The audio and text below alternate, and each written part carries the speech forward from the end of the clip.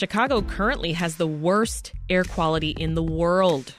Wildfire smoke from Canada continues to blow our way with the wind causing unhealthy levels of air.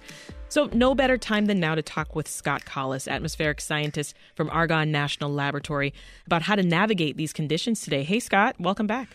Morning, Sasha. Now, Scott, as soon as I stepped out this morning to wait for my bus, I got hit immediately by that smell of smoke, and I could see how dark it was. Describe for us what Chicago's looking and feeling like right now. Yeah, it's not pleasant. So the Environmental Protection Agency has a standard for the amount of particulate matter, these tiny little particles that are around about 2.5 millionths of a meter in diameter, and they don't like us having more than about 35 micrograms per cubic meter.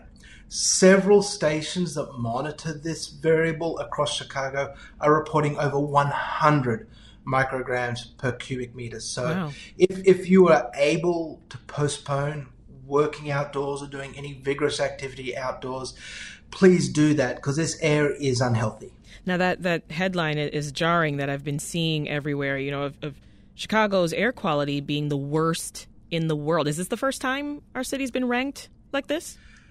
I'm not sure whether I certainly haven't seen us at the top of that list. We know New York had that honor recently, again, due to the same source, which is these wildfires that are burning in Ontario and Quebec up in Canada. But certainly, we put a air quality science sensor out at Northeastern Illinois University back in May, and this is the worst air it has measured since we installed that sensor. Goodness. So what do you recommend people do today? Like, should we be avoiding outside? And let's think about the folks who can't. How should they protect themselves?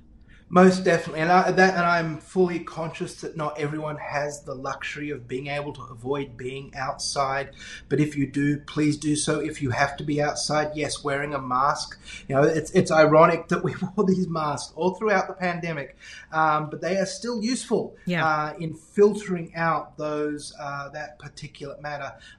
If you have a all house air filter like you have Central Air, now might be a good time to change that so you have a nice clean one, allow a lot of that air to flow through and filter out the worst of this particulate matter. Right. And as we heard earlier from WBEZ's Lisa Labez, CPS has sent emails to parents noting that they have removed all outdoor programming for today. And I just got a text from my daughter, Scott, who happens to be in summer school right now, texting me that her chest hurts. Yeah. So I've advised her that when she leaves in an hour to head home to wear a mask.